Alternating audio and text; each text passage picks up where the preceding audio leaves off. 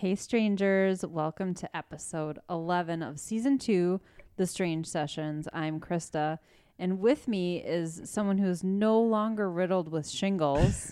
Only just a little bit. Just a little bit. Just a little bit.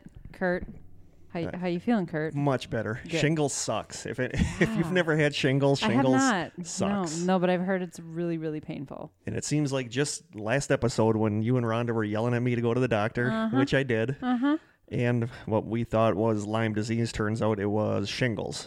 Which is good because Lyme disease isn't, that can affect you for years and have neurological Yeah. things going on, and shingles, while painful, is short-lived if you get treatment right away. So. Yeah, so it sucked. Last week I was laid up pretty much, sat on the couch, watched a lot of TV. Also passed out when they took my blood, which is the first time in my life I have ever passed out. I've come close. Passing out sucks. Yeah.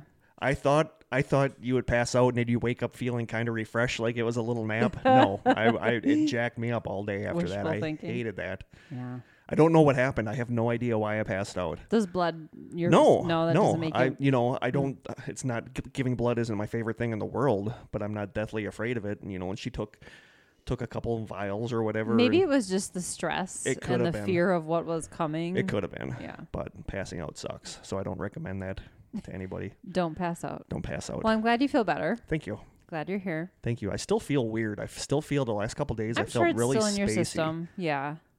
Like just not Spacier than usual. spacier than usual. And that's pretty spacey. Do we have any housekeeping? We do actually. We finally have our own P.O. box. That's right. So that's exciting stuff. No pipe bombs or white powder, please. Yeah, no edibles. You know who you are. Our P.O. box address, if anybody wants to send us, we want postcards. Yeah. We would love to decorate our studio here with postcards. Totally. So our address is The Strange Sessions, P.O. Box 434, Manitowoc. That's Manitowoc, Manitowoc, Wisconsin, 54221-0434. Pretty excited to see what we get. I checked today If before we anything. came in. It was absolutely nothing. All right. I think I looked through and saw the mailman looking at me in the back area. Giving you the shrug, like, Yeah, like, sorry, nobody likes you. Maybe I'll send us something anonymously so that we feel good. Yeah, just send us something, please. Okay, now we sound desperate. Yeah, we do. We got one postcard and we're like hungry for more. Yeah, we do. Was that we like Sophie? Yeah, Sophie and Adam. Nice. So we love getting postcards, so please send us anything you guys would like. And I wanted to say that a couple episodes from now, episode 15 will be our second listener submission episode. Nice. Exciting. And Do we have any? Yeah, there were a couple good. that we forgot the first time. Remember one of Brittany's? Oh, We that's forgot right. that. And Sorry, I've Brittany. talked to a couple people since that one that said that they have stories. So the next time we do one, they're going to send us their stories. Okay. So it's still a little ways away. I think Yeah. we still have I suck at math. This is 11 and that one's 15. So we still have 4 weeks. a few weeks. And Something then like that. something like that. And then we'll have that. I'm not So math. we'll bug you more when it gets closer to that. But I think that's really all we have for Yeah, we're housekeeping. going to bug you real good. We want your stories. If we don't, Those are my we'll- favorite episodes, actually. I love Yeah, a reading lot of people people's really like stories. that. Cool. And another thing I want to Didn't Dash say he had some stuff that he yes, could share? yeah, I've talked to a couple people that have Cool. things to share. And another thing is, if you're listening to this and you aren't a member of the closed group, The Strangers on Facebook, you should be. Yeah. Because it's been very active and something big just hit our window and I don't know what the heck that was. It sounded like something was tapping on the window. It did. I guess it was. So, what was I saying now?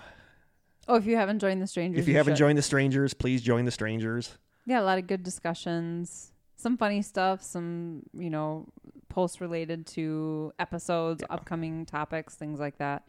Our listener All Nicole mostly posted the thing posted- about Australia Yeah. not actually existing according to flat earthers. It's all paid actors, apparently. It is. I need to get that job. I don't wonder know if why I they didn't get that. moved, what is it, Greenland? What is I don't know, because they, according to flat earthers, when they go around the world, they're actually just going in a circle because Felt like something was crawling on my neck and I just freaked out. Sorry. she did freak Sorry, I out. totally freaked out. That was a just freak my out. necklace. Okay. Why are you all jumpy? I don't know. It really freaked me out. Okay. Sorry. It's just her necklace. I don't think we need to do an investigation Everybody for calm that. down. See, get Mostly any me. I'll just EVPs from your necklace. Yeah. I derailed the whole I podcast. know. I totally forgot what we were about? talking about. I told you, I'm still a little dizzy and out of it. Oh, about the flat earthers. Yeah. So there's just been lots of good articles. The one about the Bigfoot family that they apparently I think I've love. seen that before. They love blueberry bagels, which That is is awesome because I great. love blueberry bangles. Bangles. I do like the bangles. Walk like an Egyptian. Could you see a Bigfoot walking like an Egyptian? No. I think that is great. But so join the strangers. Lots of good stuff posted in there. And I think that's all we really have for any kind of housekeeping / news. Okay. Any new members we want to shout out? Yes, I would like Mark, that was on our podcast last time, started adding people to the group that don't listen to the podcast yet. So if any of you that he added listen to the podcast and like it, let us know. Send me a message, and we will give you a personal shout out. But these people are listeners that have signed up for the strangers since our last episode. And they are Dominic Fritzky Brenny, Jonathan M. Oeda, Jen Lund, and Matthew Davis Horn. Thank you guys for joining the strangers and for liking the podcast. So I work with a Jen Lund. I wonder if it's the same It person. probably is. Interesting. I don't actually know her though. Like she works in a completely different building, but I know the name. Maybe it's not. That's probably pretty common. Do you have any personal shout outs to give? I don't think so. Want to give one to Mark and Rhonda for joining us last Yeah. week for Yeah. last episode for the EVP episode. That was fun. When I listened to that, it I just amazes love me. hanging out with I them, know number we had one, our but ghost hunting group was such a fun group of Yeah, people. it really I shouldn't was. say was because we're technically still still are together, but we fun. just don't do it anymore. And we're still fun. Oh yeah, we're still fun. Yeah, And Barry, we need to get you on here. I know. I just want to see Barry. I know it's been forever. If we can get a podcast out of her, I'd be happy. And I want to give a personal shout out to our listener, Liz. She knows who she is. She is into the same, I think I've mentioned this on the podcast before, that I'm like obsessed with these, they're called armchair treasure hunt books, Oh, yeah, where yeah. you look at the art and there's like puzzles in the book. And if you can figure out the puzzles, you can go to wherever something is buried and dig it up. Okay. You know, like The Secret. We've talked about The Secret on here. That's the one where there's one in Milwaukee. Oh, yeah. And she's like totally into these. And she's like the only other person I met that loves these armchair treasure hunts. So her and I have been talking, and she's awesome. So I just wanted to give her a shout out and thank you, Liz, for listening. Thanks, Liz. And I think anything else? Nope. I'm ready for a taste test. Okay, you ready for a taste test? Do it. The taste test. I realized today that it kind of fits in with the theme of this episode, with the topic, Oh. because the topic of the episode is Men in Black. Yeah.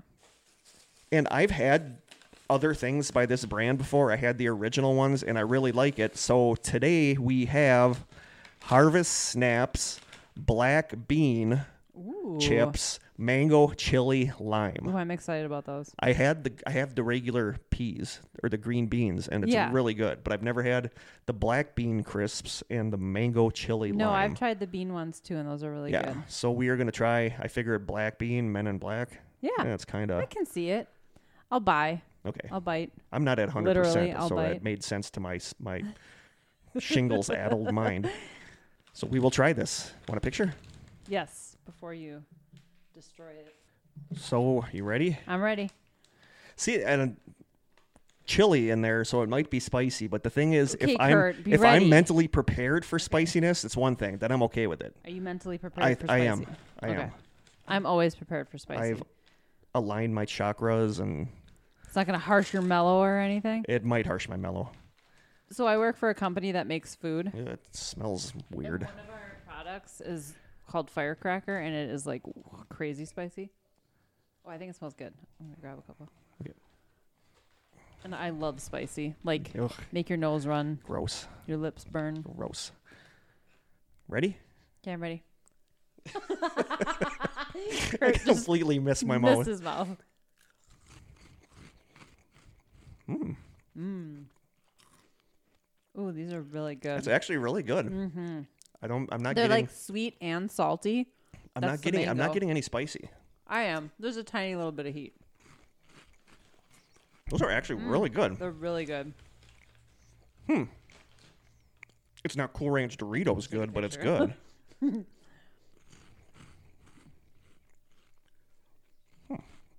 trying to find an angle that. That's like a whole lot of flavors and things going on there. I'm trying to get. Come on. Sorry. It looks like a joint when you're holding it like that. I gotta hold it like this. Come on, stupid thing. It won't focus in on it because it's like too small. Yeah, I get that a lot. I knew that was coming. It's actually not bad, like nutrition-wise too. It's got protein. Not super high in carbs. Got 4 grams of fiber. That's actually a lot.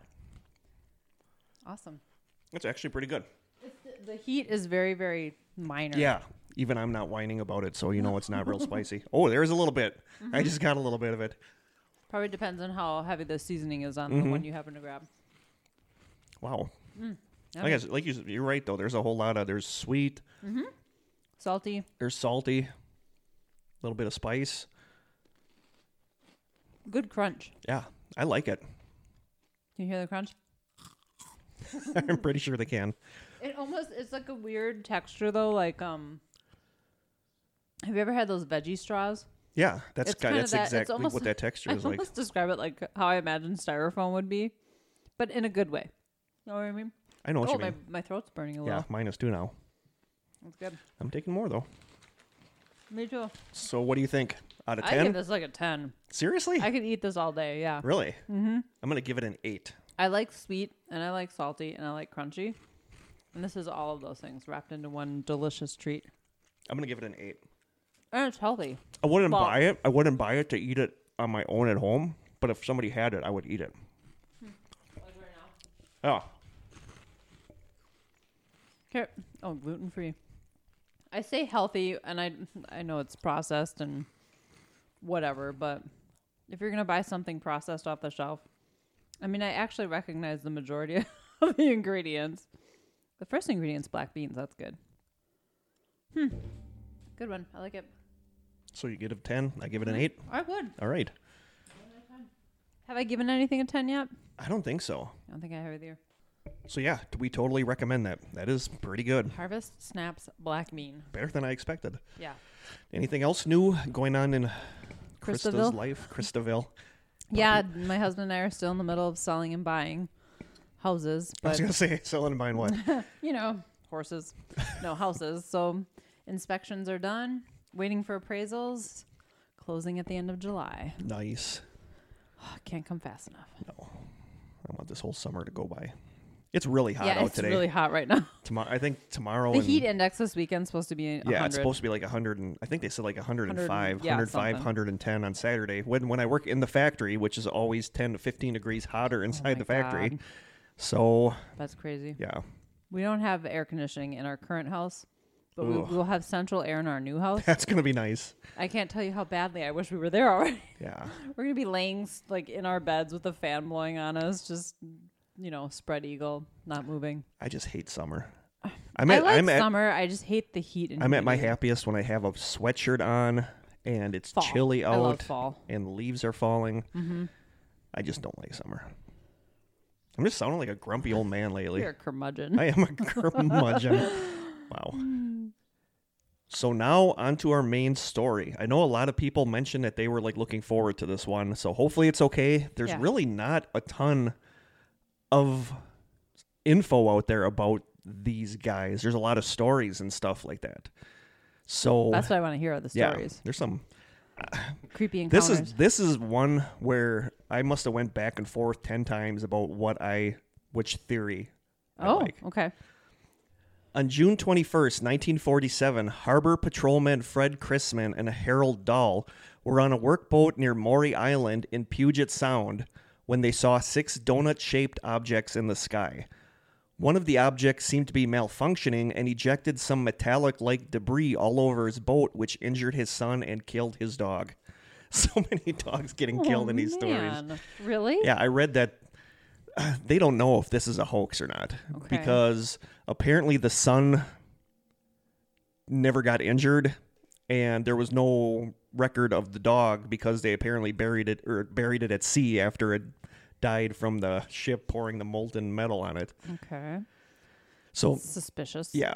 Dahl claims that the next morning a strange-looking man dressed in a black suit appeared at his door and invited him for breakfast at a nearby diner. So it's a polite man in black, at He least. sure is. Even though Dahl had not told many people about the incident, the man, who was assumed to be military or government representative, disclosed while they ate details about what had happened the previous day as if he had been there in person. The man made a veiled threat against his family if Dahl were to talk about what he had seen. He said cryptically, "I know a great deal more about this experience of yours than you will ever want to believe." Lieutenant Frank Brown, an Air Force intelligence officer, and Captain William Davidson were called in to look at the mysterious metal that was seen falling from one of the crafts. They believed the metal to be nothing more than aluminum slag. They boarded the plane to return them to their base, but the men were killed when their plane caught fire and crashed on the return trip. There are conflicting reports about whether the strange metal was on the plane with them or whether or not the whole thing was a hoax, but the Maury Island incident is often cited as one of the first appearances of a man in black. Very polite one. Yeah. Although veiled threats aren't exactly polite. No, But hey. not at all. Although there have been miscellaneous accounts of men in black or men in black type sightings throughout the 20th century, the case of Albert Bender is usually cited as the start of the men in black phenomenon. In 1952, Bender started an organization called the International Flying Saucer Bureau, or IFSB, and he started a publication called Space Review that was dedicated to news of flying saucers. It quickly got a small but very loyal readership. Kind of sounds like our podcast. Very small but loyal Exactly. group. Then, suddenly in 1953, the latest issue of Space Review came with a bulletin that said, quote, "The mystery of the flying saucers is no longer a mystery. The source is already known, but any information about this is being withheld by order from a higher source. We would like to print the full story in Space Review, but because of the nature of the information, we are very sorry that we had been advised in the negative. We advise those engaged in saucer work to please be very cautious." Saucer work. Saucer work. Bender then stopped publication of Space Review and dismantled the IFSB. People questioned why he was ending his work, but Bender wouldn't discuss it. In 1956, fellow IFSB member Gray Barker published the book They Know Too Much About Flying Saucers. In it, Barker discussed Bender's experiences and possibly coined the phrase Men in Black. In 1962, Bender himself published a book called Flying Saucers and the Three Men, in which he talked about the mysterious circumstances that caused him to cease operations. According to Bender, just a day or two after he started the IFSB, he started experiencing strange phenomena. In his book, Bender says, quote, "I received a strange phone call while alone in my den. When I lifted the receiver, there was no reply, but I sensed somebody was on the other end of the line, while at the same time my head began to spin and ache. No voice answered when I spoke, but nevertheless I seemed to receive a message as if telepathically.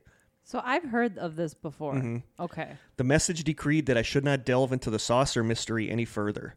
As I listened to the phone, I then heard a strange, throbbing, humming sound, and then suddenly, as if a knife had cut it out, the noise was gone. I got the usual dial tone without the click of anybody replacing a receiver." Then, a month after this mysterious phone call, Bender went to a local theater to see a movie. In his book, Bender states, quote, "I felt like someone had their eyes upon me, with a prickly sensation on the back of my neck, and I began to fidget in my seat. Suddenly, I felt the presence of a person in the seat next to me, although nobody had been there previously. I had heard nobody enter and sit down. I took a quick glance without turning my head, and I saw a man sitting there. Then the eyes drew my attention. I turned my head facing him, and he slowly turned his head to look at me, and I found myself looking straight into two strange eyes, like little flashlight bulbs lighted up on a dark face. The eyes seemed to burn right into me, and I felt a spinning in my head, and the movie screen blurred. I blinked my eyes several times, then closed them for a few seconds. When I opened them again, the man was gone, yet I still had heard no movement. Then, glancing at the seat to the left of mine, I found the man sitting there, still looking at me with those eyes. Could I be mistaken in thinking that he had been on the right of me? I couldn't be wrong. Was I losing my mind? The terrible shining eyes deliberately tried to meet mine and hold them in their stare, but I quickly arose and moved to another part of the theater." I probably would have went home. Yeah. Yeah, I'm just going to go sit over here. How long ago was this encounter? This happened around early 50s. Okay. Yeah, in the early 50s. Then, in July 1953, Bender was visited at his home by three men. Bender said, quote, all of them were dressed in black clothes. They looked like clergymen, but wore hats similar to the Homburg style. What's that? That's like when you see an old-fashioned picture of somebody with a hat, that's kind of what, like the old-style fashion hats. I'm picturing like a top hat. I'm guessing that's not it. Or like a fedora kind of hat. Oh, okay. Something like that. I gotcha. That's actually what I would picture the Men in Black wearing is like a fedora. A fedora. type That's hat. what a lot of Black, them though. have, are fedoras. Okay. These three men in black, communicating telepathically and seemingly levitating inches off the floor, made it clear to Bender that he was to immediately halt all UFO work. Before departing, these men confiscated copies of Space Review, and as they left, a yellow fog materialized in the house, filling it with the smell of sulfur. So the Hat Man, which Yeah. we've talked about. Yeah, we've discussed the Hat Man. The fedora is one of the hats that people see Yes. him in. Yeah. That's interesting about the smell of sulfur too, because of course that's associated with the devil. Yeah, with hell and evil. Demonic type activity. But Bender's stuff is basically considered like the first Encounters with Men in Okay. Black. Interesting. So these are some traits of the Men in Black. Okay. As you guys probably know. Were they wearing suits? He said they were just wearing black. Yeah, he just said black. I He feel didn't like say he always suits, had but black most people suits say on. suits. Yeah, with a black tie. Yes. Here are some traits of Men in Black. Okay. The Men in Black wear black suits with white shirts and black ties and almost always wear a fedora or fedora-style hat. Their clothes seem to be brand new and fit perfectly as if they were tailor-made. Men in Black have unusually broad shoulders and narrow waists, and they walk upright with a stiff gait. They're often described as having olive complexions with Asian or gypsy-like features. Do they have sunglasses on usually? So, yeah, a lot of times they do. Eyes are often described as strange or sometimes glowing. Men in Black have smooth, featureless skin and a distinct lack of facial hair. It has been suggested that they look like they don't need to shave. So that's weird. Yeah. Men in Black tend to speak in a monotonous, mechanical tone, often with a strange accent. They speak formally, using stiff phrases that sound like they come from a Hollywood B movie script. You know, like an old-fashioned gangster. Yeah. You know, like the way they talked in old-fashioned 40s, 50s Sure, I know what movies. you mean. Yep. This reminds me so much, and we've made this connection so many times about the black-eyed kids. Mm-hmm. They often travel in groups of 3. Sometimes they would take photos of witnesses or investigators, often using a camera that had a blindingly bright flash which could surprise or disorient the person while the man in black ran or drove away. They would also take pictures of houses after the owner had been witness to something strange. They'd pull up in black Cadillacs, take out a big tripod and heavy camera, set it on the tripod, snap a picture of the house, and put it all back in the car and drive away. It was weird. Super subtle. Men in Black use large, black, old-fashioned cars, usually Cadillacs or Lincolns, in the United States, but these cars appear to be brand new and sometimes sport strange logos or insignia. So I wonder, does this mean that modern or current day encounters, they're still wearing the kind of fedora or driving the old cars? Interesting. Yeah. But we'll get to it a little bit, but there's other ones that are weird too. And even though people's yards are wet or muddy with rain, they'd walk into the homes with perfectly clean boots or shoes. Do they leave footprints? I don't know. That's what I would like to know. Men in Black seem to know things about the UFO witness that they have never told anyone before. Men in Black seem capable of doing impossible things like making themselves appear or disappear without a trace. And there are also reports of women in black. I've never heard of that. Yes, I've heard there were a couple accounts of women in black. And then some of the accounts say that instead of the women in black, this is the quote that they had, there are 3 sexy women in tight white uniforms. To the powers that be, if you're listening to this and want to persuade me to stop, you're better off going with the 3 sexy women in tight white uniforms. Okay. Or you'll just keep on because that means they'll keep visiting you. Yeah, that's right. I'd be like, you ain't going to stop me. Come back next week. Another strange occurrence, which could be classified as a Man in Black counter, is that of the phantom meter readers, which is said to happen when a man dressed in coveralls would knock on the door of a house in the suburbs and say that he'd come to read the electric or gas meter. He'd go down in the basement and would never come out. Eventually, after hours had passed, the owners of the house would go check on him. Hours? Sometimes the man would be gone altogether, never to be seen again, even when there was no way out of the basement. Other times, the man would be just starting up the stairs as they opened the door. There were also reports of strange tan men driving black limousines claiming to be census takers. So that's some of the characteristics of the Men in Black. Okay. It's all most of it I've heard before. Yeah, most of it it's is pretty standard stuff. You know, and they brought it up.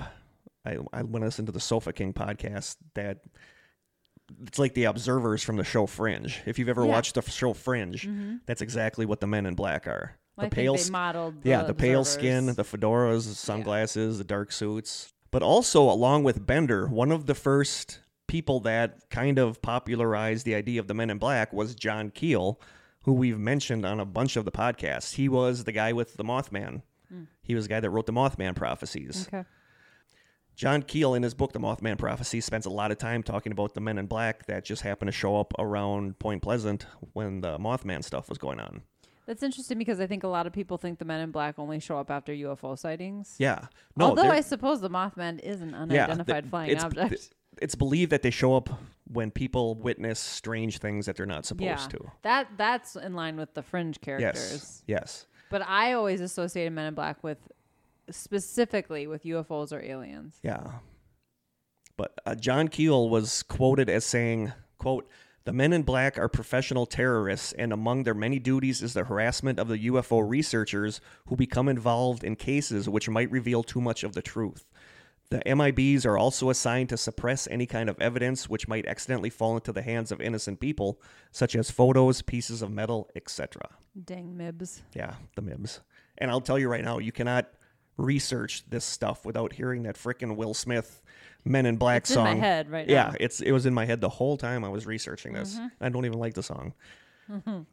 But one example of a Man in Black type situation that happened during the Mothman incidents. At 8:15 a.m. on February 22nd, 1967, Mothman witness Connie Carpenter was walking to school when a black Buick pulled up alongside her. The driver opened his door and asked her for directions. He seemed to be a clean-cut young man of about 25 or so, with thick, neatly combed black hair and a deep tan. When Connie got closer to the vehicle, the stranger suddenly ordered her to get in and grabbed her by the arm, trying to pull her into his car. Stranger danger. Yeah, she managed to get away, and the sleeve of her blouse was ripped in the process. She ran back to her house and locked herself in. The next day, a threatening note was slipped underneath her door reading, quote, "Be careful, girl, I can get you yet." Was this a kid? Yeah. I mean, that could have just been like some Yeah. perv. Yeah, it could have easily been a perv. Yeah, with the note, "Be careful, girl, I can get you yet." Yeah, I'm going with perv. Going I don't perv know. on that one. She just happened to be a witness to the Mothman, though. I mean, Yeah. I guess. Yeah. The deeply tanned. Yeah. That's the first I've heard of that. Yeah, because they're generally pale. Pale, yeah. Like pale skin. And then there was Mary Hyre, who was almost an assistant to John Keel when he was investigating the Mothman stuff. Okay. So one night in January 1967, reporter Mary Hyre was working late at her office opposite the county courthouse, and an unknown man walked in the door. He was described as very short, less than 5 feet tall, and had strange, dark, deep-set eyes covered by glasses with thick lenses. He was wearing odd shoes with very thick soles that probably added an inch or two to his height. He had long black hair cut squarely like a bowl cut and spoke in a peculiar, low, halted voice. The man asked for directions to Welsh, West Virginia, and kept getting closer and closer as they talked. His eyes remained fixed on her as he stared at her almost hypnotically. Mary was alarmed by this person, so she brought the newspaper circulation manager to her office, and they spoke to this person together. She said that at one point in the discussion, she answered the telephone and noticed the little man pick up a ballpoint pen from her desk. He looked at it in amazement as though he had never seen one before. He grabbed the pen, laughed loudly, and ran out of the building. So That's so weird. that's creepy. Nothing about that guy sounds like the Men in Black, No, though. that's the thing, is that some of these, Very opposite of... I picture them being tall and not wearing, Coke bottle glasses and... but there's always this like awkwardness, like they don't know, like seeing the pen and not like knowing what, black because guy there, kids. yeah, They there don't was know how to one, interact. there was one report where the guy, the Man in Black, said he sounded weird because he wasn't feeling good, and the lady offered him a bowl of Jell-O, and he tried to drink it. He like lifted up the bowl of Jell-O and tried to drink it. Okay. So it's like they don't know what things are. Right. It's just really weird. The whole thing is really weird. One of the most famous cases is that of Dr. Herbert Hopkins. Then this is the one when As you look up. John. Oh, no, never mind. No, that's John Hopkins. You can edit that out. No, I'm leaving that in. I knew what you meant. I was testing you.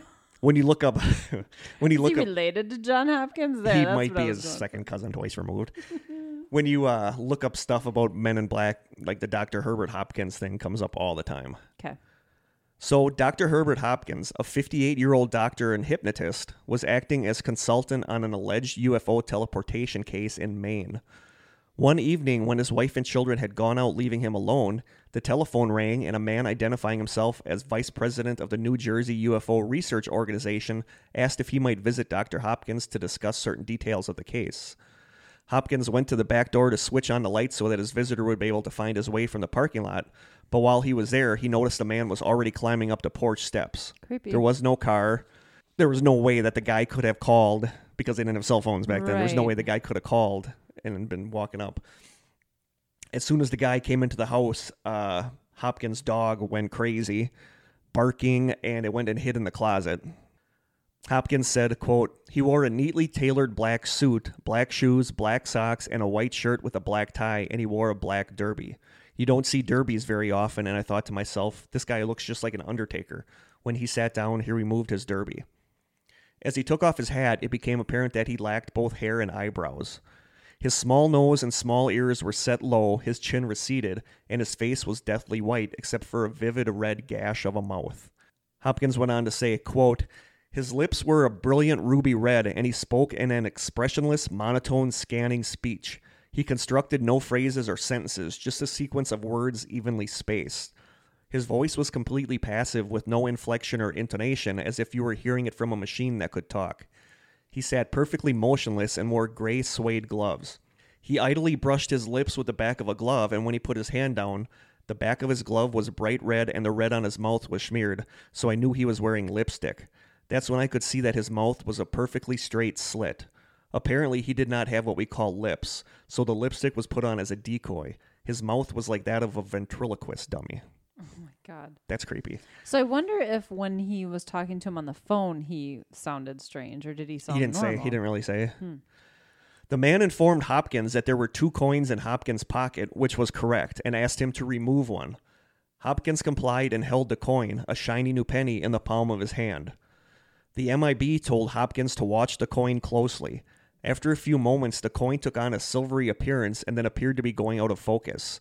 It then began to fade and eventually disappeared altogether. The man in black informed Hopkins that the coin would never be seen on this plane again. He then inquired as to whether Hopkins was familiar with alleged UFO abductee Barney Hill. Hopkins replied that he had heard of Hill, but was under the impression that he had died in the not-too-distant past. The man in black informed Hopkins that that was correct. He said, quote, "Barney didn't have a heart, just like you no longer have a coin." Oh, Yeah, so that's creepy. very. Gently suggesting that Hopkins then destroy any material that he had related to the UFO case. At this point, the man in black's speech started to slow down. He rose slowly and unsteadily to his feet, and he said very slowly, quote, "My energy is running low. Must go now. Goodbye." Clinging to the railing, Like his battery's going to die. yeah, exactly. Clinging to the railing, he climbed down the stairs, first 1 foot on a step, then bringing the other down next to it, rather than going 1 foot after another like a healthy person. He ran out to the front porch and saw no car leaving, and that the stranger had walked in the opposite direction of the way he had arrived, towards a hedge. The doctor went out on the front porch farther, but the man was gone. It was like he just walked off into the front yard and disappeared. Not long after that, Hopkins began experiencing trouble with his telephone. He often picked it up to find the line dead or filled with static, and the patients began to complain that when they called, he either didn't answer his phone or they would get a voice falsely claiming that his number was out of service. On those occasions when a connection was successfully made, it was often mysteriously broken in the middle of a conversation. The local phone company did determine that Hopkins' phone line was being tampered with, but were at a loss to explain how or by whom. Weird. So that's one of the most famous cases that you're going to hear about the Men in Black. Not John Hopkins. Not John Hopkins. And then here's a couple other miscellaneous ones. Okay. In 1967, Robert Richardson was driving his car at night in Toledo, Ohio, when he hit something that he claimed immediately vanished when he hit it. He found a piece of metal that he believed originated from the thing that he had hit. A few days later, two men wearing black hats and sunglasses and driving a black 1953 Cadillac visited Richardson at his home at 11 p.m. to ask questions. A week later, two other men arrived dressed in black suits and asked Richardson to turn over the piece of metal to them. When he informed them that he had sent it for analysis, one of the men said, quote, "If you want your wife to stay as pretty as she is, then you'd better get the piece of metal back." Dang. Yeah. So, yeah. I don't know what else happened with that case. That was all that was out there. His wife's super ugly now. The Sofa King podcast guy said, you know what? What if you didn't like your wife and wanted her killed? This is Right. kind of a win-win. You know. In another case, a professor of folklore named Peter Rachowitz told of an experience that occurred one night in the college library while he was reading a book on UFOs that had been recommended to him by a colleague. He was just relaxing in a chair and reading his book when he noticed what appeared to be a leg and a shoe out of the corner of his eye. Before he knew it, there was a man sitting in the chair in front of him. The man immediately asked him about the book he was reading and questioned him on whether or not he had seen UFOs or was that interested in the phenomenon. When the professor stated that he really wasn't that interested in the UFOs subject to begin with and was only reading the book to satisfy the suggestion of a friend, the man became enraged and angrily asked him how he could not be interested in the most important facts of the century. Seemingly satisfied that the professor was not going to dig into the world of UFOs, the man left, but not before telling the professor to, quote, "go well on your purpose." Okay, Men in Black, enough of the mixed signals. Yeah, Either you want us to look into exactly. UFOs That's or why you don't. none of this makes sense. Make up your minds. Yeah. I That don't doesn't get make it. any no, sense. No. It was like he was pissed that the guy didn't want to care about UFOs, Right. but then the article suggests that he was satisfied that the professor was not going to dig into the world of UFOs and said, "go well on your purpose." Don't So- look into this, but No. I'm angry that you don't want to. However, while it seems like this would be the end of it, it's here that the story takes a turn for the creepy. After the encounter, Rogers got up to walk around the library. However, none of the librarians were anywhere to be seen. The same went for the guards and all the patrons. In fact, as far as he could tell, the library was completely empty except for him. The professor returned to his chair in an attempt to gather his wits. In about half an hour, according to the professor, he decided to get up and look around again, and this time he found that everything and everyone was where it should be. Oh, that's weird. That's weird. It's like a weird time slip Yeah. or something. Okay. The next story, Okay, here though, first, if that were me, if I walked around and everybody was gone, I would hightail out of there. I wouldn't be like, I think I'll sit around for another Yeah, half hour and see yeah. what happens. Yep. In another one, there was a girl named Christine that was a career military person. She was a pilot and flew in the armed forces of the United States, and she was a member of the infamous Tailhook Association, which is an association for Navy fighter pilots. The name tailhook comes from the hook of the back of fighter jets that is used to catch the planes when they land on an aircraft carrier. So she knows her stuff. I mean, she's, yeah. Here's what Christine said. Quote, "One night, a large UFO showed up and hovered over the base for about 40 minutes. Everybody saw it. We were all pilots, and we knew that it wasn't ours. We could also tell because the brass didn't know what it was either. When it left, it took off at phenomenal speed." What's brass? The brass is like the officers, like the Okay. generals and all that stuff. The next day, a bunch of black sedans showed up on the base. Each sedan had 4 guys all dressed in black with hats. They got out and went to every building on the base and, quote, "encouraged us not to talk about what we saw. I'm not easily intimidated. I know how to use a firearm and I've flown in plenty of combat conditions, but these guys meant business." What's weird is that they could just waltz onto a military Yep. base and nobody Yep. stopped them. Yeah. Or that's weird. Another Man in Black, I don't know if this one is a Man in Black encounter or a Man in Black type creature encounter. This one is weird. Took place in the seaside town of Scarborough, North Yorkshire in 1968. A girl who was 16 at the time answered the door to what appeared to be a very strange insurance salesman. He was tall, wore a black suit and tie, and had a florid complexion. What's that mean? Yeah, it means flushed. He was like he had a very flushed complexion. After staring at the 16-year-old girl and smiling for an unnerving length of time, he seemingly jerked into action and asked the girl, "Do you have insurance? Is it now?" The girl later remarked that his voice seemed to be computerized. She suggested that the insurance salesman come back later when her parents were home. At that moment, the man suddenly began to sweat profusely. He removed his hat to reveal a bald and extremely pale head. She could now see that he was wearing makeup to darken his face. "Can I have a glass of water?" the Man in Black asked. Inviting the man in, because this was before stranger danger, the girl fetched him a glass of water, and he took the glass of water, looked at it for a while, and then set it down. Which is weird. He didn't drink it. He just looked at the glass of water and then set it down. He knew it was the right thing to ask for, but had no idea what to do with it. Yeah, pretty much. He just stared at it for a while and then set it down. Next, he turned his attention to a clock on the mantelpiece. The girl told the man in black that the clock was her father's retirement present, at which he seemed baffled. He asked, quote, "Is it your father's time? Is it here and now?" Then the man in black seemed to freak out like a malfunctioning robot. He kept repeating, "Your father, his time, your father, his time," over and over, and became stiff and immobile. Turning to the door, he had to use his hands to lift one of his legs to move.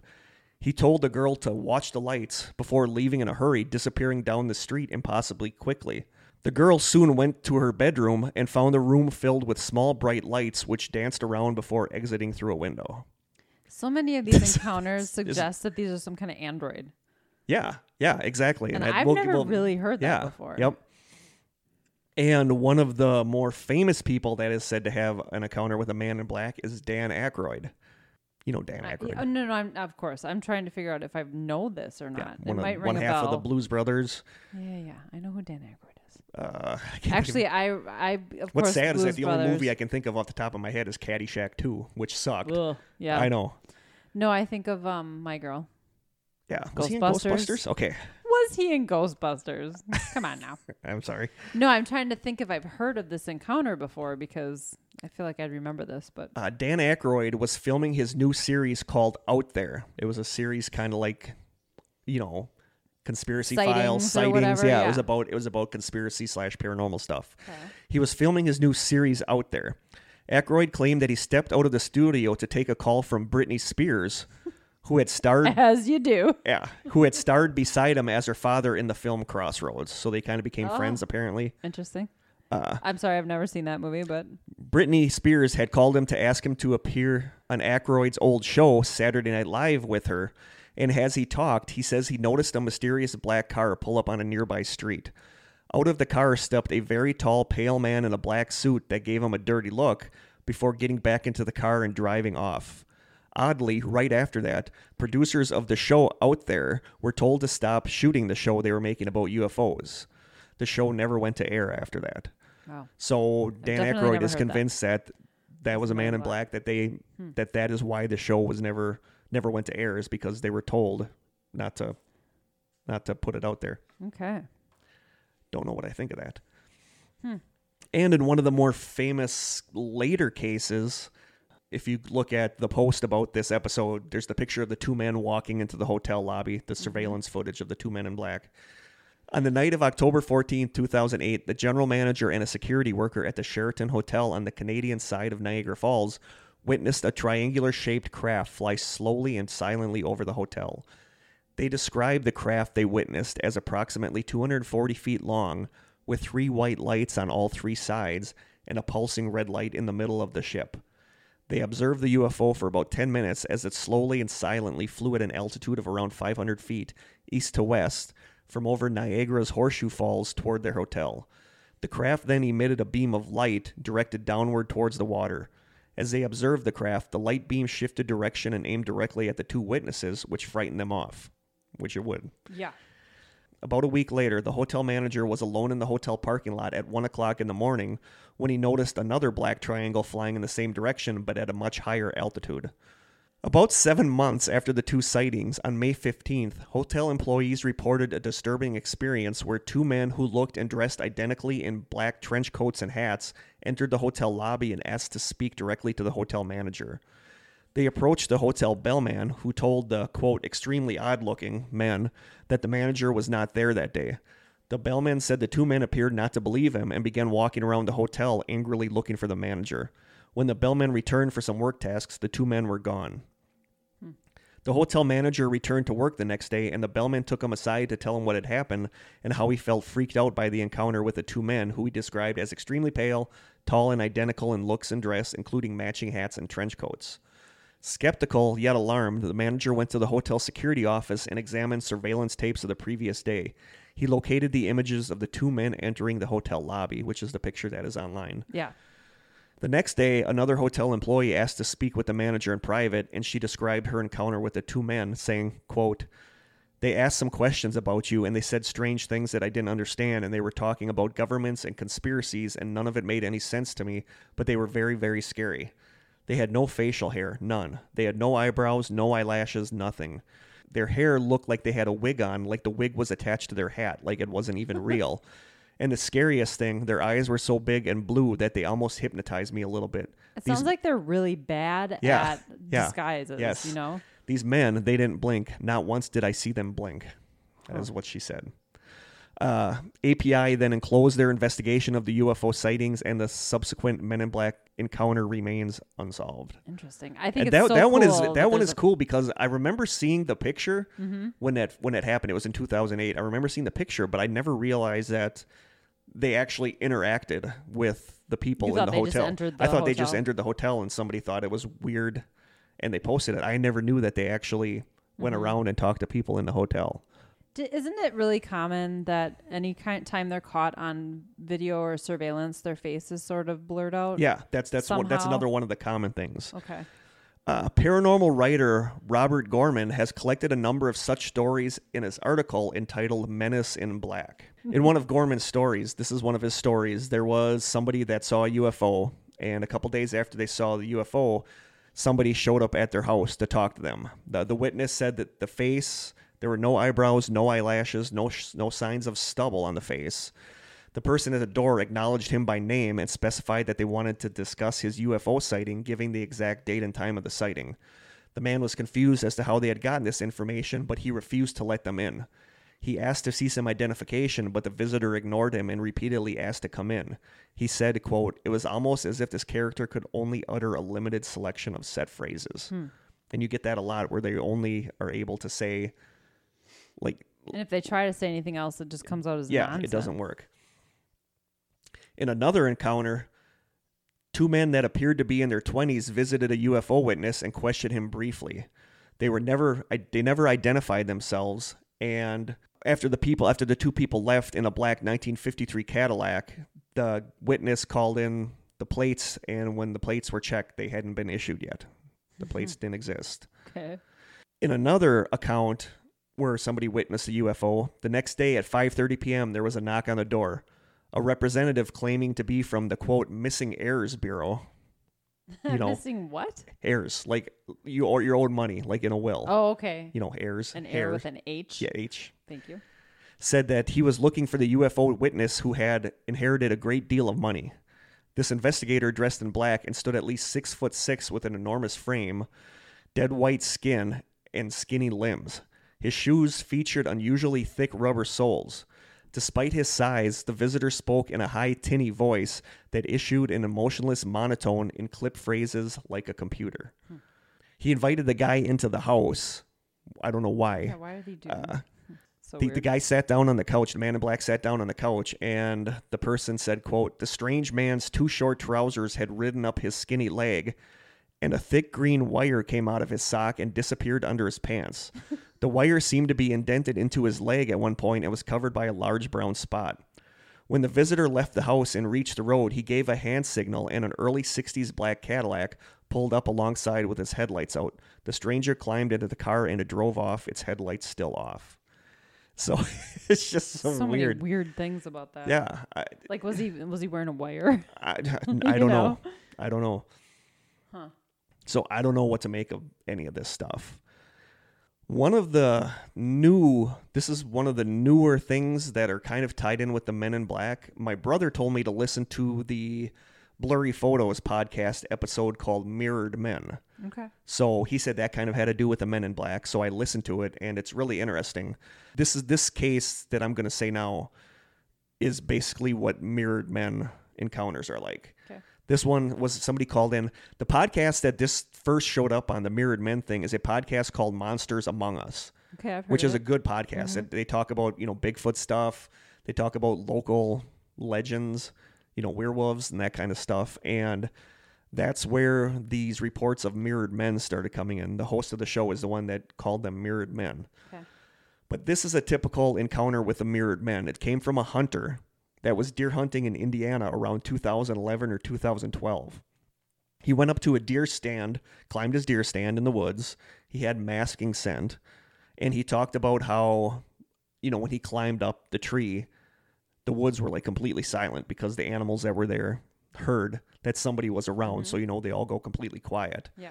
Except So- squirrels. Except squirrels. They're jerks. Yeah. They're like squirrels.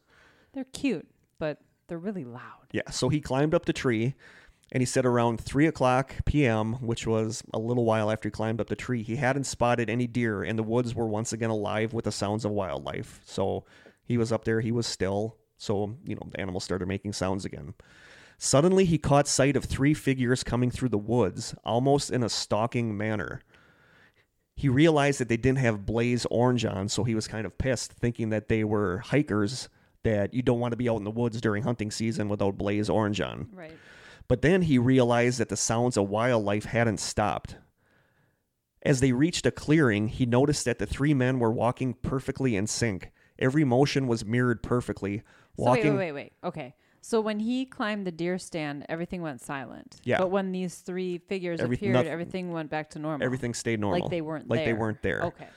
As they reached a clearing, he noticed that the 3 men were walking perfectly in sync. Every motion was mirrored exactly, walking in a weird slow motion like they were walking through jello. The 3 men were dressed in old-fashioned tweed suits. That's and weird. yeah, Actually, the fact that they're all walking identical Yeah. and really slow, that's really creepy. yeah, that's basically what the mirrored men thing is, that these men walk. They mirror each other. Yeah, they walk Okay. exactly the same. He lifted the scope to his eye to look at the men closer, and as soon as he lifted the scope to his eye, he saw the 3 men stop. They slowly turned their heads and raised their faces to look at him. Nope. He said it was almost like one mind controlled all 3 bodies. He said the shape of the eyes was off, and the spacing between the nose and mouths were odd. He said the mouths were too long, almost like that of a bullfrog. Next thing he knew, the sun was down, and he was laying on the ground underneath his tree stand. The gun was stuck in the ground, barrel side down. It was 11:17 at night. He had 8 hours Oh my of God. nothing. He ran back to his truck. He said he wasn't going to tell anyone, but he decided to tell this after hearing the other stories about mirrored men. And that is how the stories of the mirrored men go. There was the first story that started this, he was a young boy at the time, and he lived in a suburban area. Mm-hmm. And he said one night around 11 o'clock, he was looking out the window, and they lived on a little cul-de-sac kind of thing. And he said he looked out and he saw 3 figures walking side by side. He said they weren't side by side. He said they were diagonal walking. Yeah. And he said he noticed that their movements were exactly the same. And he said he watched them, and he said all at once the 3 men stopped. And he said they slowly turned around and looked at him looking through the window. That is so creepy. And he said the next thing he knew, he woke up with his head against the window and 8 hours had passed. That's what the 8 hours. That kind of reminds me of the Grinning Man. Yeah, that is story. exactly like the Grinning Man story. But there's a lot. If you listen to this Monsters Among Us podcast, there's a lot of reports of mirrored men, which are basically, it sounds like Men in Black, but there's 3 of them, and they're different variety. a or different something. variety. Like they're moving completely in sync, and when they know when you're looking at them. That's creepy. Yeah. You think you're hidden. You think you're a silent observer, and Yeah. all of a sudden they just Yeah. stop and look at you, Yeah, the story with and then you lose 8 hours. yeah, the story with the guy with the scope, where they That's turned and looked creepy. up at him, and he said that when they turned and looked up at him is when all the wildlife stopped again. Like it went completely quiet. That's like straight out of a horror movie. Yeah, it is. So that's mirrored men. I think that's super interesting, and that's something that I'm going to keep an eye on. Yeah. I'm going to keep listening to these stories about them because I'm kind of fascinated by that. Yeah, that's interesting. Don't ever want to see that. No. No, the idea No. of people doing Like hearing things about it though. in unison like that just kind of creeps me out. Yeah. And I don't know why. It's not right. No. Something not normal about No. that. So then in 1967, the United States Air Force expressed concern about finding out more about these men in black that were going around scaring people and saying they were from the U.S. Armed Forces. Here is a statement by Colonel George P. Freeman, the spokesman for Project Blue Book at the Pentagon. Project Blue Book was created to investigate UFOs. Okay. He says, quote, "Mysterious men dressed in Air Force uniforms or all in black and bearing impressive credentials from government agencies have been silencing UFO witnesses. We have checked a number of these cases, and these men are not connected to the Air Force in any way. We haven't been able to find out anything about these men. By posing as Air Force officers and government agents, they are committing a federal offense. We would like to catch one. Unfortunately, the trail is always too cold by the time we hear about these cases, but we keep trying. So that's them saying that they know something's going on, but Right. they don't know what. That sort of legitimizes it a little bit. Yeah. So those are some of the stories about the Men in Black. So Are we gonna basically, go into theories now? yep, basically Okay. we go to theories. There's basically 2 theories. There's only 2 theories? Well, there's 2 theories and sub-theories. We always Okay. have sub-theories. Okay. The first theory, they're not real. People are They're just making them up? It's an urban legend. Okay. You know, it's Totally kind of, could be. it could be. It's kind of like a Slender Man kind of thing, or Slenderman, Slenderman. Slenderman kind of thing, where, you know, it's just people think it's a cool story, so then people Is start that blurry creating. photos? Yeah, those blurry photos, Slenderman. That people think it's a cool story, so then they kind of create their own little side stories about it, Sure. and it kind of takes a life of their own. And some people think that's what the Men in Black are. That But they, it started in the 40s? yeah. Some people think that they don't exist, that none of this stuff ever happened. Okay. And there's some stuff that points towards a lot of these original stories being hoaxes. That you don't know if these people might have been trying to get into magazines and trying to get a little fame from this. Isn't there like a legendary photo of a man in black? There's a couple different From photos. it's like black and white. Yeah, I know which one you're saying. And he's standing in Yeah. a doorway Well, and there's one where they're outside. at a bus, like a bus station or something. Yeah. Yeah, if you look online, you'll see pictures. But people said those could could just be be people. hoaxes, Yeah. yeah. they could just be people that happen to be wearing black Well, suits that day. And, And in that day and time where men wore hats. yeah, Women wore dresses, men wore hats, whether they were going to the grocery store, they Yep. wore suits. They don't go to the store in their sweats like they do Yeah. now. Those are very But, common. Bender, the one that started this thing, was known to have some issues. And in 1953, a document called the Robertson Panel Report was released by the CIA detailing their conclusions from a special panel that had reviewed Project Blue Book to determine if UFO reports posed any threat to national security. The conclusion was that they didn't. However, buried deep within a report was a reference to private UFO enthusiast groups. The panel looked into the existence of such groups as the Civilian Flying Saucer Investigators of Los Angeles or the Aerial Phenomena Research Organization of Wisconsin. It was believed that such organizations should be watched because of their potentially great influence on mass thinking if widespread sightings should occur. The apparent irresponsibility and the possible use of such groups for subversive purposes should be kept in mind. They think Bender read this and he began to get paranoid that the government was watching the UFO groups. Okay. So they suspect that Bender maybe that these men in black didn't come to visit him, that it was just his paranoid Okay. mind, Yeah. that he kind of made that up, I that can kind of see that. that the whole ball of wax kind of started going from there, where Suddenly started making big things yeah, out of nothing. and then people started making other stories about men in black. Sure. Okay. So, this theory says that the stories since then have either been the results of mistaken identity, paranoia, people telling lies, or other people pretending to be men in black for a laugh, which is a thing. The Sofa King podcast guy said that if they didn't have jobs, they would like to go look on Instagram for when somebody posted I saw this weird UFO the other day, and then put find on them. black suits and Oh, then go to their geez. house, just for a laugh. And that could be what some of this is people just doing this for the hell of it. So that's one of the theories, is that none of this is real, that there's no men in black visiting people, that there's never been men in black visiting people. Okay. A lot of people think John Keel kind of embellished a lot of stuff he wrote. So it's possible that this is just an urban legend. Totally possible. Yep. I buy it. Big theory number 2, it's real. It's black or white. It's always real or not real. Those are always the big theories. Yep. As far as being real, theory number 1 underneath that is that they are paranormal / otherworldly creatures. And that seems pretty, obvious from some of the... Definitely not normal. No, that seems obvious from some of the shenanigans they do. Yeah. Like the making the coin disappear in the hand Yeah. and Lost their- time. Yeah, the lost time and their weird staring at a glass of water instead of drinking it. Right. Like, it just, none of it makes sense. They think that these could be alien human hybrids, or that they could be trans-dimensional creatures. They could be robots for some reason. A lot of, so many of the cases, and this was even before computers, we're talking back in the 50s, a lot of people said that their voices sounded mechanical. It was like when you would call the time back in the day and it would Yeah. have that robotic voice telling you the time. A lot of people said that that's what their voices were like. And so much of this is so in line with Black Eyed Kids. It's Yeah. crazy. Yeah. Yep. And they are connected with Black Eyed Kids. Yeah, yes, they are. So people think that's possibly robots. Some people think that it's possibly time travelers. That's possibly us in the future. Paranormal We're researcher. really weird in the future. I know. Paranormal researcher and author Joshua P. Warren says, quote, "If you have a situation in which the timelines are being constantly changed in an unauthorized way by some of these paratemporal travelers from far in the future, then obviously you're going to have these men in black pop up there to try to get the timeline back under control. And that's why, when you take something like what happened at Point Pleasant in the 1960s, we have a variety, a whole spectrum of paranormal activity and strange creatures, and then the men in black suddenly appear. So it could be that the men in black follow all of this stuff around. That's their job. Not that they're causing trouble. They're actually alerted to trouble when there's a dangerous timeline issue that needs to be corrected. They're not necessarily the bad guys at all. They might be doing damage control, and maybe that includes warning and silencing witnesses to protect the time travel secret. That might be weird, and they might look weird, but their overall mission might just be to keep order and protect the timelines." Don't know. Krista gave an eyebrow raise to that.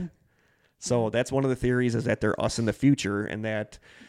Well, future us, stop being so weird. Yeah, stop. Learn how to eat Jell-O. You don't drink Jell-O. Right. So Drink that's one the water. That's one of the theories, is that they're a paranormal, otherworldly aliens, robots, I like time aliens travelers, or alien hybrids. Yeah, but it's so much of this doesn't make sense. I mean, it really doesn't. No. That's why I kept flip-flopping around what I believe. I honestly don't know. What about okay, move forward. Okay. We'll talk about what we believe after. Okay. Sub-theory 2, under them being real, is that they are a legit government group who have stories made up about them, that they actually exist as a... But it's just been embellished. That it's been over the embellished. years. That it's just a government group that goes around, and if you see a UFO, they're like, hey, don't tell anybody. Shut the F up. Yeah, shut the F up. Don't tell anybody. They're not making coins disappear, and they know how to drink water. Can I look at a glass of water? No. So that's one of the theories, is that they're a legit group, and that, but I don't know.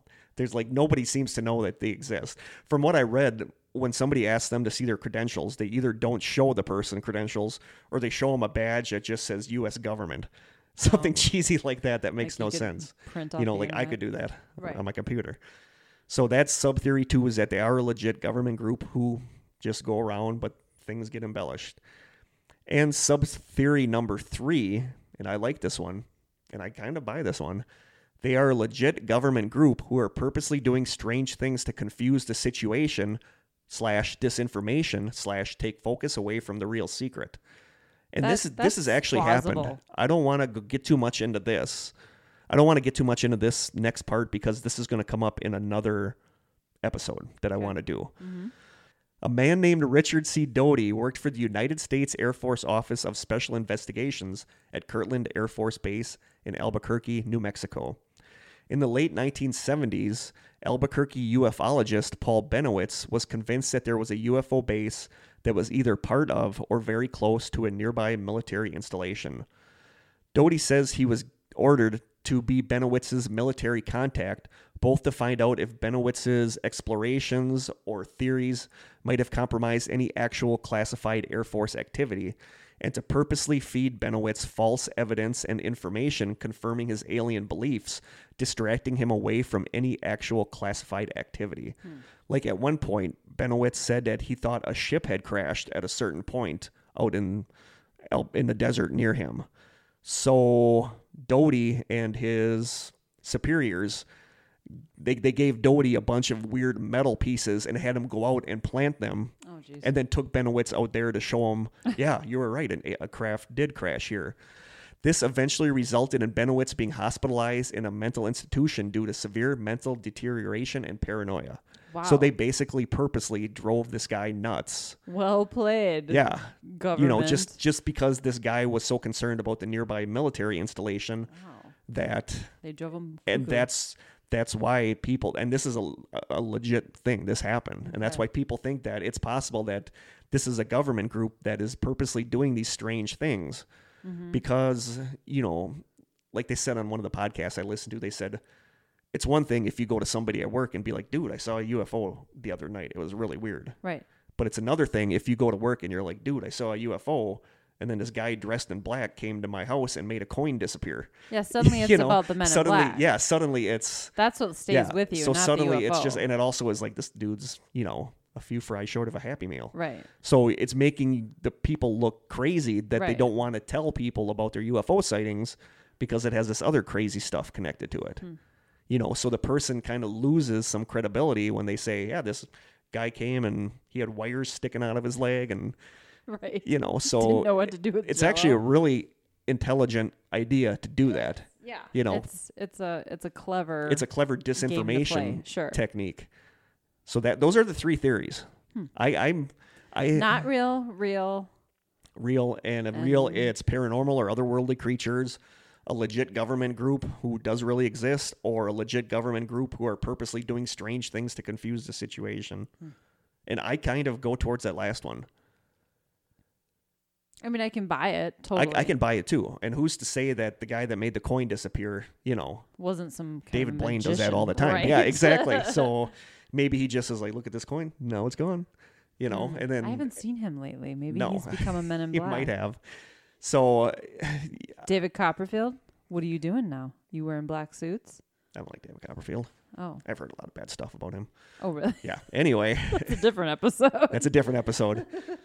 But yeah, so those are the three theories. I constantly go back and forth between they're a paranormal or otherworldly kind of creature and they are a legit government group who is purposely doing these oddball things in order to throw people off the actual situation. Yeah. Which makes a lot of sense. The old bait and switch. But it also seems like a lot of unnecessary, right. Like not being able to string coherent sentences together and having these 1953 sedans and all that stuff. Running low on batteries. But it's just so weird that if it is very elaborate. Yeah, if it is otherworldly creatures, it's just weird that they're stuck in this 40s gangster, suits, fedora, like they're stuck in this weird, like if they're trying to blend in, that would have worked back in the 40s and 50s, sure. but these Not days now. it wouldn't. Yeah. So I don't know. I honestly don't know what I think. That's why it feels otherworldly to me, because they don't know what to do or how to act or what to do with everyday items kind of thing. And there's been a lot of reports of them threatening, like when they threaten the guy's wife or they threaten a family, but there's never been any actual violence, it sounds like. Yeah. Like they come in and threaten them, and if that doesn't work, oh well. So I don't know. I'm stumped on this. Yeah, me too. To me, it almost feels like urban legend. Yeah, I mean, so much of it feels like it's, and I hate that. I had said that, and I think in the last episode that I hate that. I feel like researching this stuff is making me more of a skeptic because I liked believing in all this stuff, and now the more I dig into it, the more I'm like, some of this stuff is kind of this might not be real. This might not be real. So, but there's, I might link on the Facebook page. There's a page where somebody has a whole ton of chronological stories about visits from the Men in Black. So I might put that on the Facebook page. But there's so many stories that I don't think that all of them could be fabrications. Right. I don't think that many.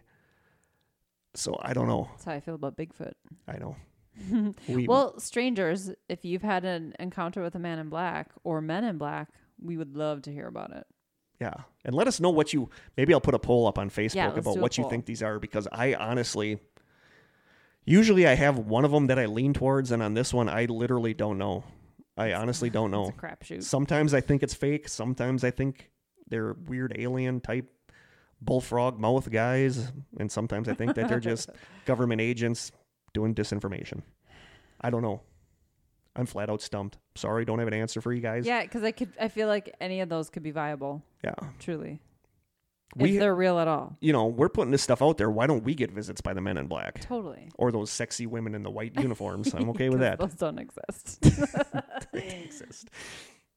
I don't know. That's a good question. Yeah. It's we talk about this stuff all the time. Why do we some don't people talk about aliens a whole lot, but why do some people see UFOs and then nobody bothers them, and some people see UFOs and then these guys supposedly show up? Yeah, I don't know. So maybe it's your personality. Are you going to go blab it out? We are talking on a podcast to, a lot of people right now. So we would qualify as the type of person they would want to silence. that's true. I would think. Maybe we'll see a black... Jeez. You are Why jumpy. did that scare me? It I don't didn't know. Scare me before. It really scared me this time. The refrigerator turned on, and I just about jumped out of my chair. And for she's a ghost some hunter, folks. reason. She is a ghost hunter. But it turned on before when it was completely silent in here before we started recording. Well, that's because It now didn't you're even thinking affect about me. I am. this stuff. I totally am. You're That's so probably jumpy. it. That just I know. amazes me. So, guys, let us know what you think. Yeah. Men in Black, yay, nay.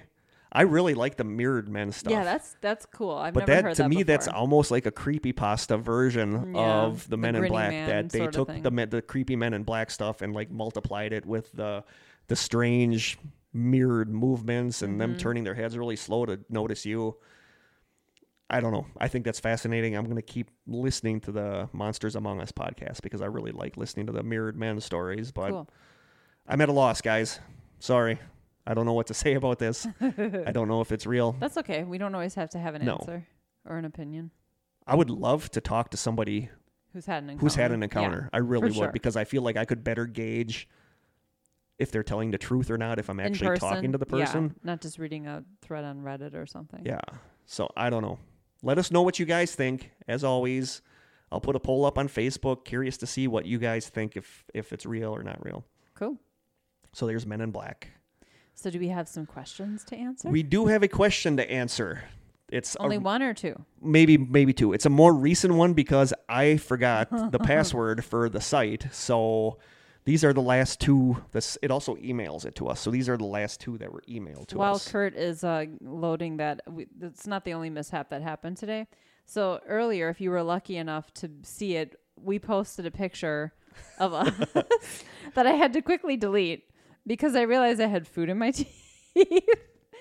Because Kurt bought me a sub on the way here, and it had spinach in it, and I didn't check my teeth before taking the selfie. And I had to quickly delete the photo from Instagram, Twitter, and Facebook. She had a nice big grin with green globs between her in my teeth. teeth. Yeah, it was awesome. So we had to repost it and retake the picture, repost it. And I thought I looked so much better in the first one. Yeah, I told Kurt Maybe I'll crop you out of that one. my crappy food in the teeth totally trumps his dorky picture in the second one. So So that was funny. Question for today is, ooh, this is weird because I literally just thought about this the other day. Ooh. Yeah. Okay, I'm ready. The question is, when you do pass, do either of you think you would or could become ghosts? I thought about this just the other day. Is it weird that I've never actually even? Yeah, You know, it we is. always- It is kind of. I've never Considering thought about that we're this. ghost hunters, it is weird that you've never considered that. Well, and we always joke around with each other that, okay, if you die, you totally have to come give me a sign. Like, Yeah. you have to say something or, whatever. So I guess we've always just assumed that would happen. Yeah. Like, I'm joking, but I also kind of mean it. Like, you have to let me know you're okay kind of thing. Yeah. I don't know. Would I just want I mean, I talked about that with my friend Miranda. It's like I don't know part if of you me get the wants choice. to. Part of me wants to be able to come back and say, "Hey, look, I'm here," but I Yeah. also don't want to do it in a And get creepy stuck ass here. way, like be that weird jerky ghost thing that's walking in your Herky-jerky? hallway, herky jerky ghost. and get stuck here and not be able Yeah. to. I Yep. don't know. Maybe you don't have a choice. I don't know, but this is weird because I literally was thinking about this the other day. And I feel like this comes up into my thing that we've talked about a couple times, like about how you and I don't think we can get possessed because we have such clamps on our mind. Mm-hmm. Like I have that weird fear of not being in control of my thoughts, Yeah. which is why I don't do drugs. Mm-hmm. You know, I drink, but like I said, I've been the drunkest I've ever been. I know what I'm doing. I'm not doing something that I wouldn't normally do. Right. You know, Me there's too. always like a part of my mind that's I'm always always on. in control. Yeah. I said sometimes I'm afraid to fall asleep at night because that's giving up control, and that's one of the things that freaked me out so much about passing out when they took my blood Yeah, because you were out because of control. because I was out, and that stuff just kind of freaks me out. And part of me thinks that when I die, that part of me is gonna be, no, you're not going anywhere, and that I will You stay will as a stay ghost. here. I really think that, and I don't know if that's a good thing. Yeah, I don't know. You know, but I just don't know think that I'd that I wanna just be feel trapped like here. I am going to stick around as a ghost, whether I want to or not, just because of the way that's the way my mind works. If I were given a choice, I would want to visit some key people Yeah, just to let them know I'm okay, and then I would want to move on to whatever's next. yeah. I don't want to be stuck here. Part of me would like to be a guardian angel type thing and help people that I care about, you know. But I don't know. This gets into the whole thing that lately I've been It used to never scare me to think about dying, but lately it does because it's like As you get older, your mortality. as you get older, this stuff gets You scary. think about it. Yeah, you think about it a lot more. And it seemed like something that was so far away when we were younger, and now that we're like middle aged. Yeah, it's oh crap, this is right around the corner. Yeah, so it's creepy, and it makes you think about what there is. You know, I don't know. That's kind of a deep. It is a deep. I do want to have a show coming up about life after death experiences or near death experiences. Yeah. So I do think that I am going to stick around as a ghost, whether I want to or not, just because that's the way I am. I would just want to briefly stick around and then move on. Wow, good question. Whoever asked that was you. deep. We have time for one more. That one kind of blew my mind. Oh, wow. Another one? Dark question. Okay. If you had a child, would you rather they grew up to be a serial killer or a victim of a serial killer?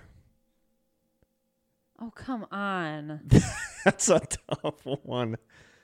I guess a victim. I wouldn't. Do you know how guilty you would feel? I always think about that. I always think about like their suffering would end quickly. Yeah, I think a lot about BTK. I mean, I don't ever want to lose. I don't have any kids, but I would never want to lose a child. Yeah, but I wouldn't want to know that I raised a monster. No. And that they caused so many other people. Like BTK, the serial killer BTK. It's like, yeah. I always think about what his daughter. How do you deal with that when somebody in your family ends up being a serial killer? I've seen interviews with Jeffrey Dahmer's parents. Yeah, and they're like, the dad is kind of strange, but I think the mom was crying through most of the interview. I mean, how hard is that to know that person your child you thought you knew took how many lives? Right. That would be really hard. You'd always have to live with the guilt of wondering, did you do something wrong? But is it easier to lose a child to a serial killer? I don't know. At least you know if there's a heaven, they're going there. That's one way to look at it. We live in Wisconsin, so there's no death penalty. So I guess you wouldn't have to worry about your serial killer child being put to death. Although Jeffrey Dahmer got beaten to death in prison. Now, if you could do a Dexter type thing where you had him be a serial killer that only killed bad people, I'd be okay. Well, sure, with that. I'd prefer that over my child being killed or killing innocent people. God, I don't know. I honestly don't. I don't like would you rather questions. Yeah, I honestly don't know. Because they're always the choice between two really crappy things. Probably killed by a serial killer. I know, right? That's terrible. I don't know if I could live with that, with knowing that my child killed a bunch of innocent people. Ugh. Yeah. It's weird. I bet if you asked a parent of a serial killer, though, they'd have a different answer. Probably. They can still go visit their child in prison or whatever. Yeah, but they always have to be questioning what they did wrong. Right. I mean, they have to blame themselves. Of course you would. Yeah.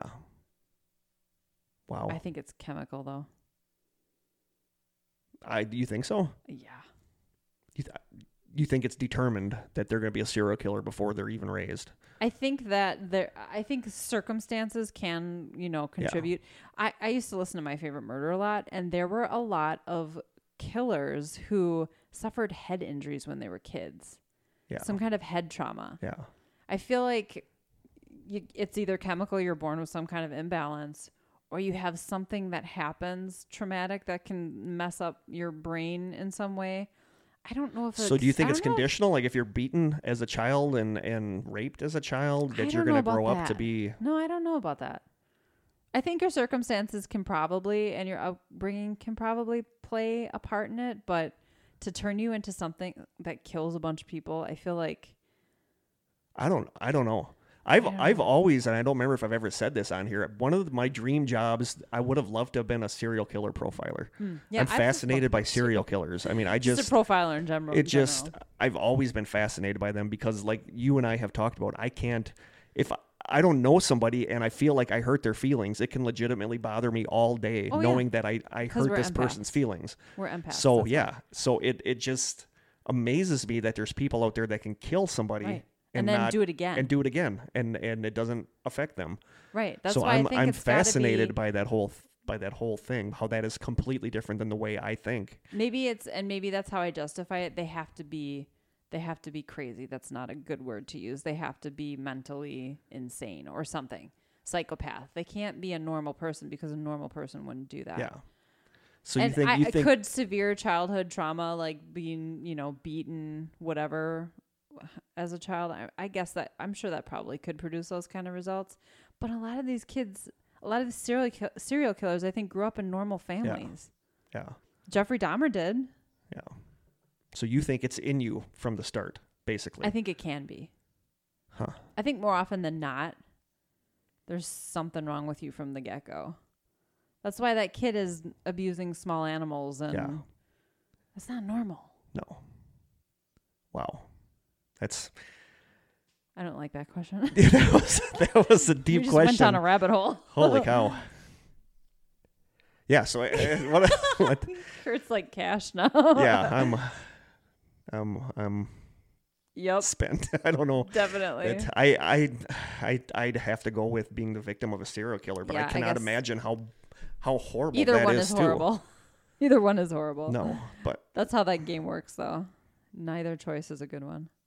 It's the lesser of the two evils, like voting for president. Yeah. Wow. So right. what can we talk about to end on a little? I think we should post these questions on the strangers so that our so that they strangers can answer it. them. Yep. Whoever asked those questions, thank you. Those were good, deep questions. Mm-hmm. Holy cow. Yeah, my mind's kind of blown from that. But what happiness can we end on? Have you watched anything good lately or read anything good lately? The Staircase. So somebody brought I still need to watch The Staircase. It's so good. Somebody brought up The Staircase on The Strangers. And did you see the picture I posted of that actor? I can't think of what his name is, but he was in Scrubs. He looks just like the main guy in The Staircase. Dr. Cox? Was it the one? Maybe. He's got like reddish curly hair. Yeah, that's Dr. Cox. I love Scrubs. So I love the show Scrubs. All I picture every time I watch The Staircase. Yep. It's so funny. I need to watch The Staircase. It's really good. Like the first, my husband and I are watching it together, and the first episode we were like in. Yeah. And you go back and forth through the whole show. Oh, he's guilty. Oh no, he didn't do it. Nope, he didn't. Oh, he is so guilty. Like you just you can't figure out. I mean, it is kind of biased because most of the footage is of him working with his lawyers, but there's just certain things that you can't quite get past. That you just can't quite justify. It's really, really good. I do need to watch Making a Murderer. Yeah. Even though, like I said, living in Manitowoc and knowing. I asked my coach. I work at a place where we call our bosses coach. I asked her. We started talking about Netflix and shows that are on Netflix, and I mentioned The Staircase, and she was like, "Oh yeah, I have that in my list of stuff to watch." And I was like, "Did you ever watch The Making of a Murderer?" And she said, "No, I lived in Manitowoc." And she's like, "I can't relive that whole thing." That's one of the reasons why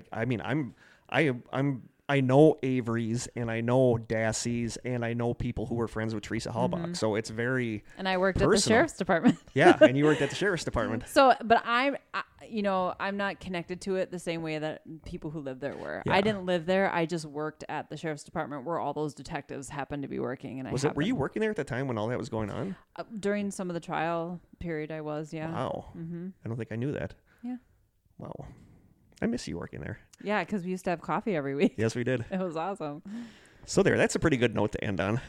That's not depressing at all. Oh, us having coffee together? Yeah. Yeah. I miss that. Jen's Java, Manitowoc, Wisconsin. Good stuff. Love the place. Yeah. Cool. I'm actually Googling Teresa Halbach to see what the dates were of the whole timeline. Make sure I'm not lying. I don't think you're lying. I do remember press conferences being held outside the sheriff's department, though. Really? Yeah. So. Wow. That's really cool. Mm-hmm. They didn't interview you for the... No. No. Why would they? I don't know. So, yeah. So that's it from us. You guys let us know what you think. As always, and send us some postcards. We love postcards. Definitely. Or send us anything within reason that you would like to send us. Yeah. We'll potentially taste test something if it's completely the wrapper not, is intact. Yeah, not if it hasn't been tampered with in any way. Not if it's a brownie in a baggie. If it's a brownie in a baggie, we're not going to eat it. Nope. I might eat it if I'm really hungry. We'll see. If you're hungry enough. So that's it from us. So we will see you guys again soon. Until next time, stay strange.